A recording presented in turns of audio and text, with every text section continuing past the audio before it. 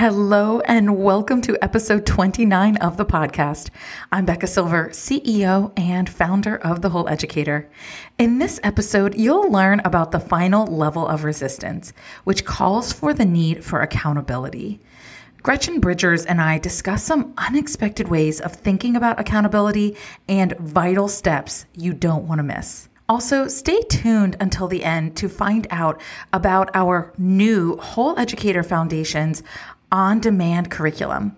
If you purchase before March 21st, you can get a bonus Breaking Through Resistance workshop for free. Details are in the show notes. Welcome to Coaching the Whole Educator, the podcast that helps instructional coaches, teacher leaders, and school leaders. I'm Becca, former educator and school coach turned transformational coach of coaches.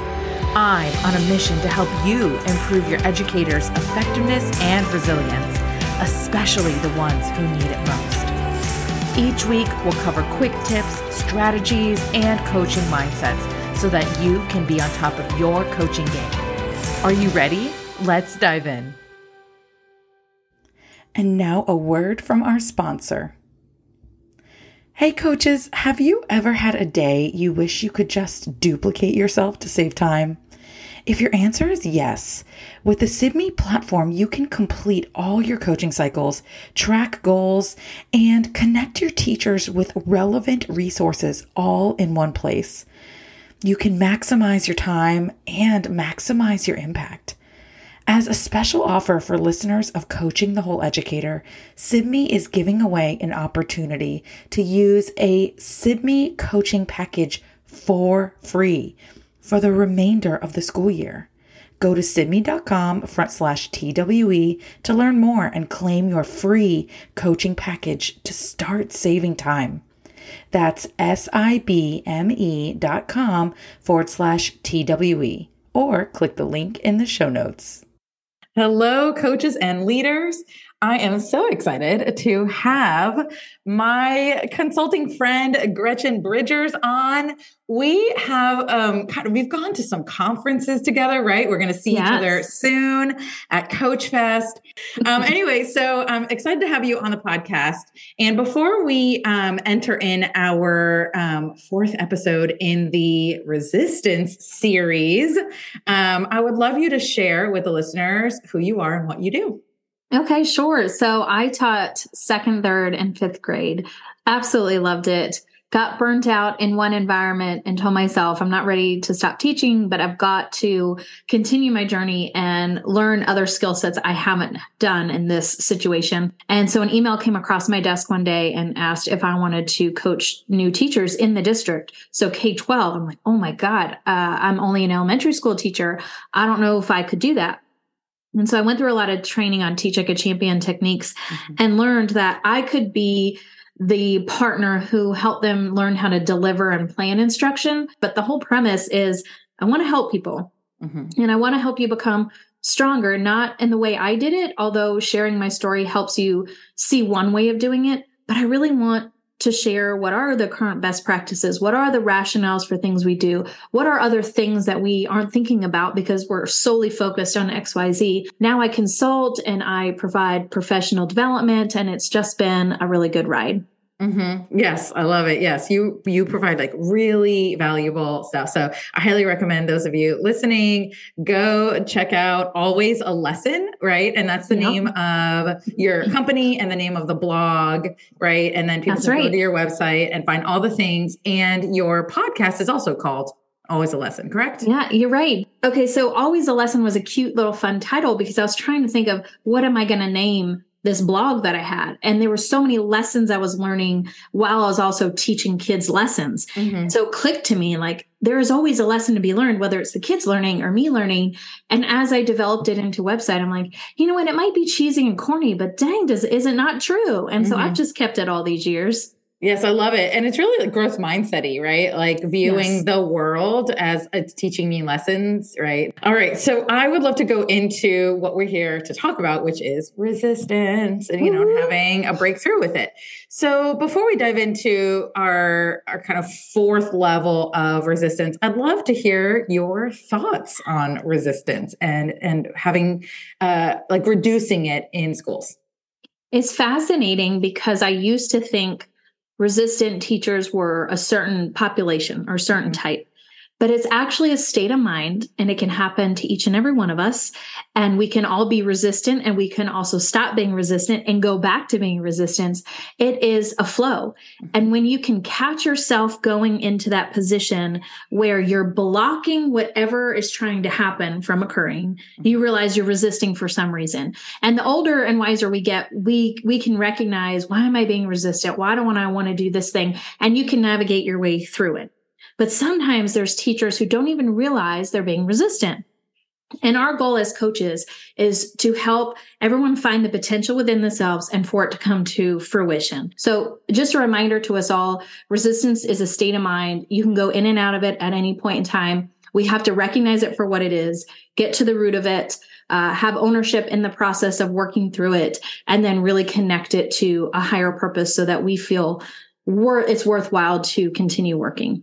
I love that you set that context. And that is absolutely my context for resistance. And once in a while I slip up, but I'm very, very conscious of my language. And I say things like teachers experiencing resistance. And I try very hard not to say resistant teachers because the moment that we label someone something, it's making them a fixed way. You are that way. Right. And like you're saying, it's not a person. It's not a type of person. So, all right, moving into our fourth level of resistance. We are working off of Dr. Anthony Mohammed's 4 levels of resistance. And just a brief overview, if you have not been listening to the first 3 in the series, level 1 resistance is a teacher that does not understand why the change is happening. Level 2 resistance is a teacher that does not trust the decision maker. Level 3 resistance is a teacher that does not think it's worth the risk to make the change due to maybe lack of skill or insecurity about that skill. All right. And level 4 resistance is when an educator identifies as a resistor. The thing I want to say about this is, to folks listening, do not skip to this, level. Do not assume someone is this level of resistance without really going through the first 3 levels. It is actually highly unlikely an educator identifies as a resistor. But if they do, what is appropriate is holding them accountable and to go through steps to do that. Once again, we do not want our first step to be holding teachers accountable when we are addressing the resistance. We want to go through the first 3 levels and the things to address those first 3 levels before holding teachers accountable. Okay, I feel very strongly about this, so I needed to have that in the space. But here we are, we've reached accountability. And Gretchen, I would love to hear from you. What are some strategies or thoughts you have about holding teachers accountable? Well, I used to think accountability was a piece of paper. Like when we had mentorship meetings, it was like we met and we talked about this and we checked it off and we both signed it. And I was like, great, that's accountability. That's compliance. And there's a difference. We want to ensure that these resistant teachers can move through that feeling of resistance to get back to who they truly are, which is passionate educators. And the way to do that is, one, you got to build relationships with these folks and truly get to know, who are you as a person, as a human being? And then who are you professionally? What is your X factor? What makes you great at what you do? And in those conversations, you're going to see them light up and you're like, whoa, who is this person? Like, I have not seen this, because there's usually this dark cloud coming over them.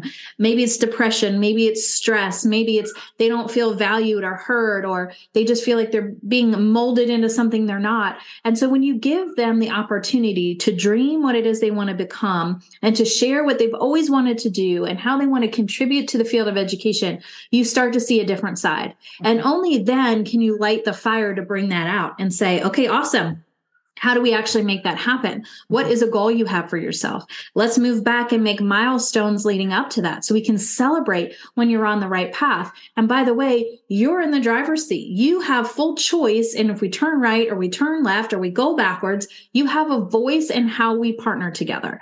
And I am just here to show up and say, hey, let's keep working. You got this. I am not going to do the work for you. I'm not going to force you to work. I'm not going to make you sign a sheet saying you did or you didn't meet the threshold. Accountability is consistency and moving towards your goal. And that's what coaches do to best help teachers move through that feeling of resistance. 100%. Yes. And there's a kind of accountability that coaches can have with teachers. And a lot of it is what you said, right? It's meeting with teachers, getting to the heart of why they teach, what lights them up, right? And framing the conversation around that. Right. And that is very much in the coach's realm. And I do want to say that takes listening skills, right? To be able to hear what's important to them. Very often people are not going to say, hi, I'm Becca and what's important to me is right? It doesn't happen, right? So as a coach, we want to be hearing what I call between the words,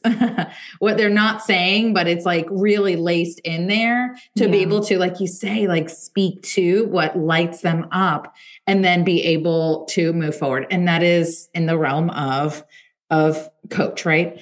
Absolutely. And then there's like a different kind of accountability when a coach has tried that. I was working with a coach last night that she's like, when I talk to the teacher about things outside of school, they light up and we're so connected. And then I move into like the thing, like what we actually have to work on within school, and she shuts down and won't talk about it. Right. Yeah. So there's that dynamic too. And sometimes, right, and it doesn't happen often, I want to say this, but when it does, and a teacher is just unwilling, you go through all of those steps and they're still unwilling to change, a school leader, someone with positional power, may need to step in and say something and actually hold them accountable to taking a different action, right? Yeah. Yeah, implementing some steps and having a good attitude and being willing, because I think sometimes they shut down and they're like so far gone and you're like holding on by a thread. And it's like, we got to recalibrate. We got to get you focused on something else. Because right now, all you see is people forcing you to do something you don't want to do, and it's not going to work. But you can't do anything unless you know the person, because they're not going to open up to you unless they feel like that you validated what they're feeling and that you see talent in them, that you know they're successful, and that you praise them for being unique and having their own X factor, and that you're willing to just show up and help, whether it's, allow you to cry on their shoulder or give them a high five or just check in on you. One of the important aspects of holding someone accountable is assessing whether it is a skill issue or a will issue, right? You sit down with the teacher, you talk about what the expectation is, right? The things that you're looking for, maybe the goal that was set, something like that, right? And you're listening for what's missing. Do they actually genuinely not know how to do it and they're covering up with resistance? Or are they literally are they unmotivated to make a change, right? Yeah. So my question for you is, how do you manage that conversation? Well, first, when you get them talking to understand what's going on, that's when you can determine they just don't know it. And it's a skill thing. And praise God, because I can work with that. It's like easy to help you fill the gap of what you don't know. And sometimes they think they're doing something and it's actually not translating. And so allowing them to know this is what it should look like, this is what it should feel like, making it much more tangible allows them to see, oh, I'm actually not doing that, even though I thought I was. And you can easily build up that skill. And so when it comes to will, it's a matter of digging deeper to find out what is the true issue, because we could talk about all these things all day long of what makes you upset. But at the bottom and at the root of it all is you feel inferior, or you feel that someone's telling you you're not capable. And so how you interpret the information you're getting, you actually have control over that. You have control over to feel like I'm not good enough. Well, do you think you're not good enough? No, I know I'm not. I know I'm good enough. Well, then act like it. And allow your behavior and your choices and how you show up to teach every day prove that you are capable. And then maybe some of the stresses will back up. But it takes a lot of confidence to be honest with yourself. And it takes a lot of time to dig deeper. And what I've learned in working with teachers is sometimes it's like a therapy session because we're people and we have emotions, and sometimes those get in the way of us making rational decisions. And until we take the time to really pull back the curtain and share our own stories or give examples, or really just be a listening ear, are we able to figure out, is it skill or is it will? But the point is, no one is going to ever escape those feelings of resistance. They come not just in education, they come in diet, they come in exercise, they come in the size of your family, or they come in where you want to live. Like, resistance is everywhere and it's going to happen to you.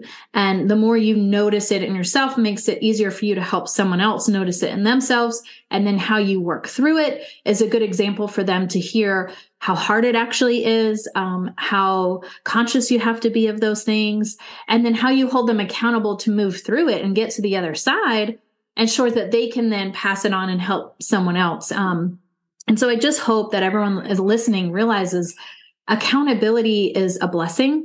It allows you to move forward into a greater version of yourself, and it makes sure you stay on the path. It's about consistency, that no one's going to let you slip and fall into something less than your best. And that's what us coaches are working towards.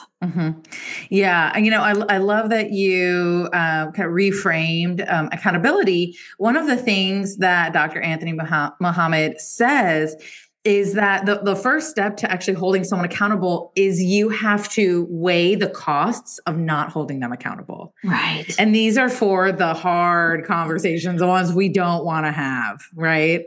And I thought that was brilliant.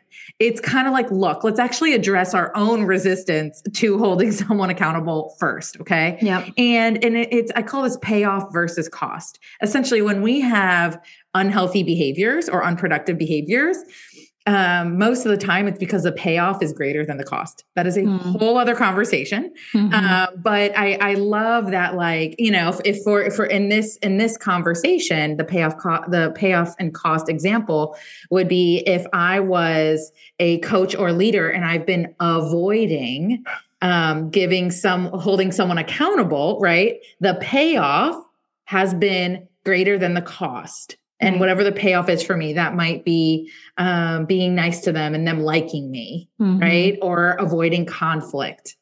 So, or just even avoiding the consequences, like they might have a temper tantrum. We don't know, right?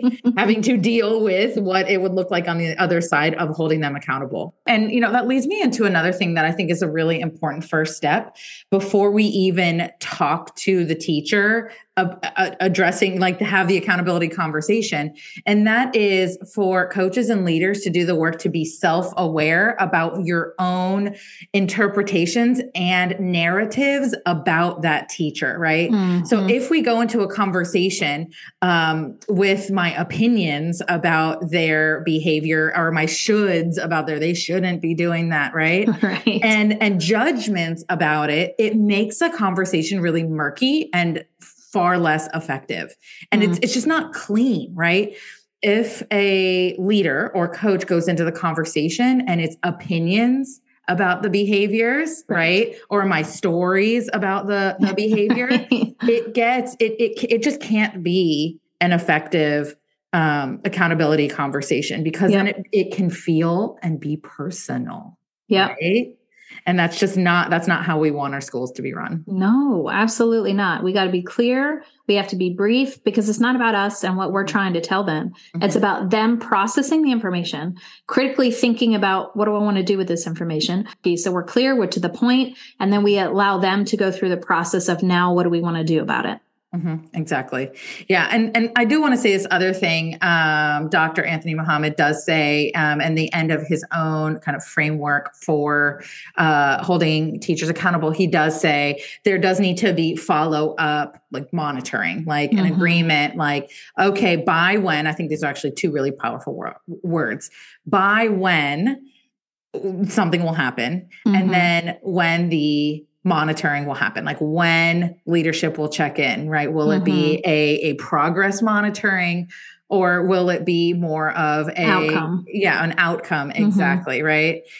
And he also says that if there is a lack of will, that leadership does need to be very clear that the desired behavior is an expectation and not a request. Mm-hmm. This is, again, after all the things that you said, right? And all addressing thoroughly all of the different other levels of resistance, right? And it's like the leadership team's like, listen, we have done our very best to meet these other needs, and there's still not a change in behavior. That there does need to be this clean, clear conversation.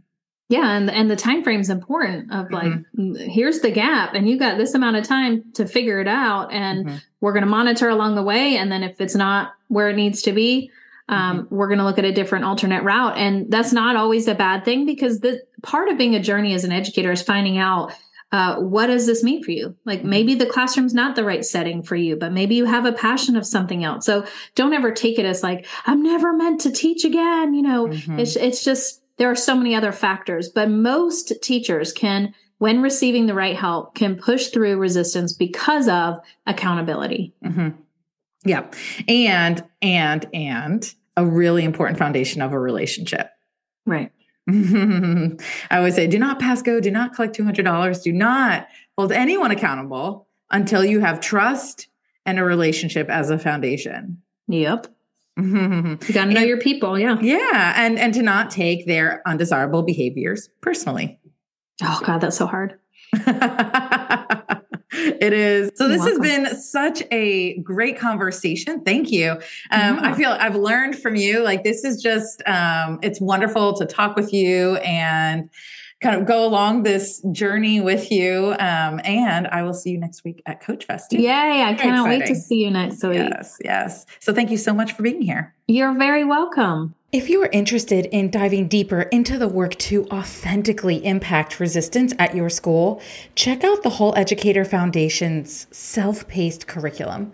We know you are super busy, so we created mini modules to fit in your PD throughout your week. Here's the deal. Listening to this resistance series will give you some pretty useful information to think about, but it won't take you very far without the skills to take focused and intentional action to meet each resistance level's needs and make a high level of impact. The Whole Educator Foundation's curriculum will take you there to creating lasting change with your educators. And until next time, just remember, don't treat people the way you want to be treated. Treat them how they want to be treated. Take care.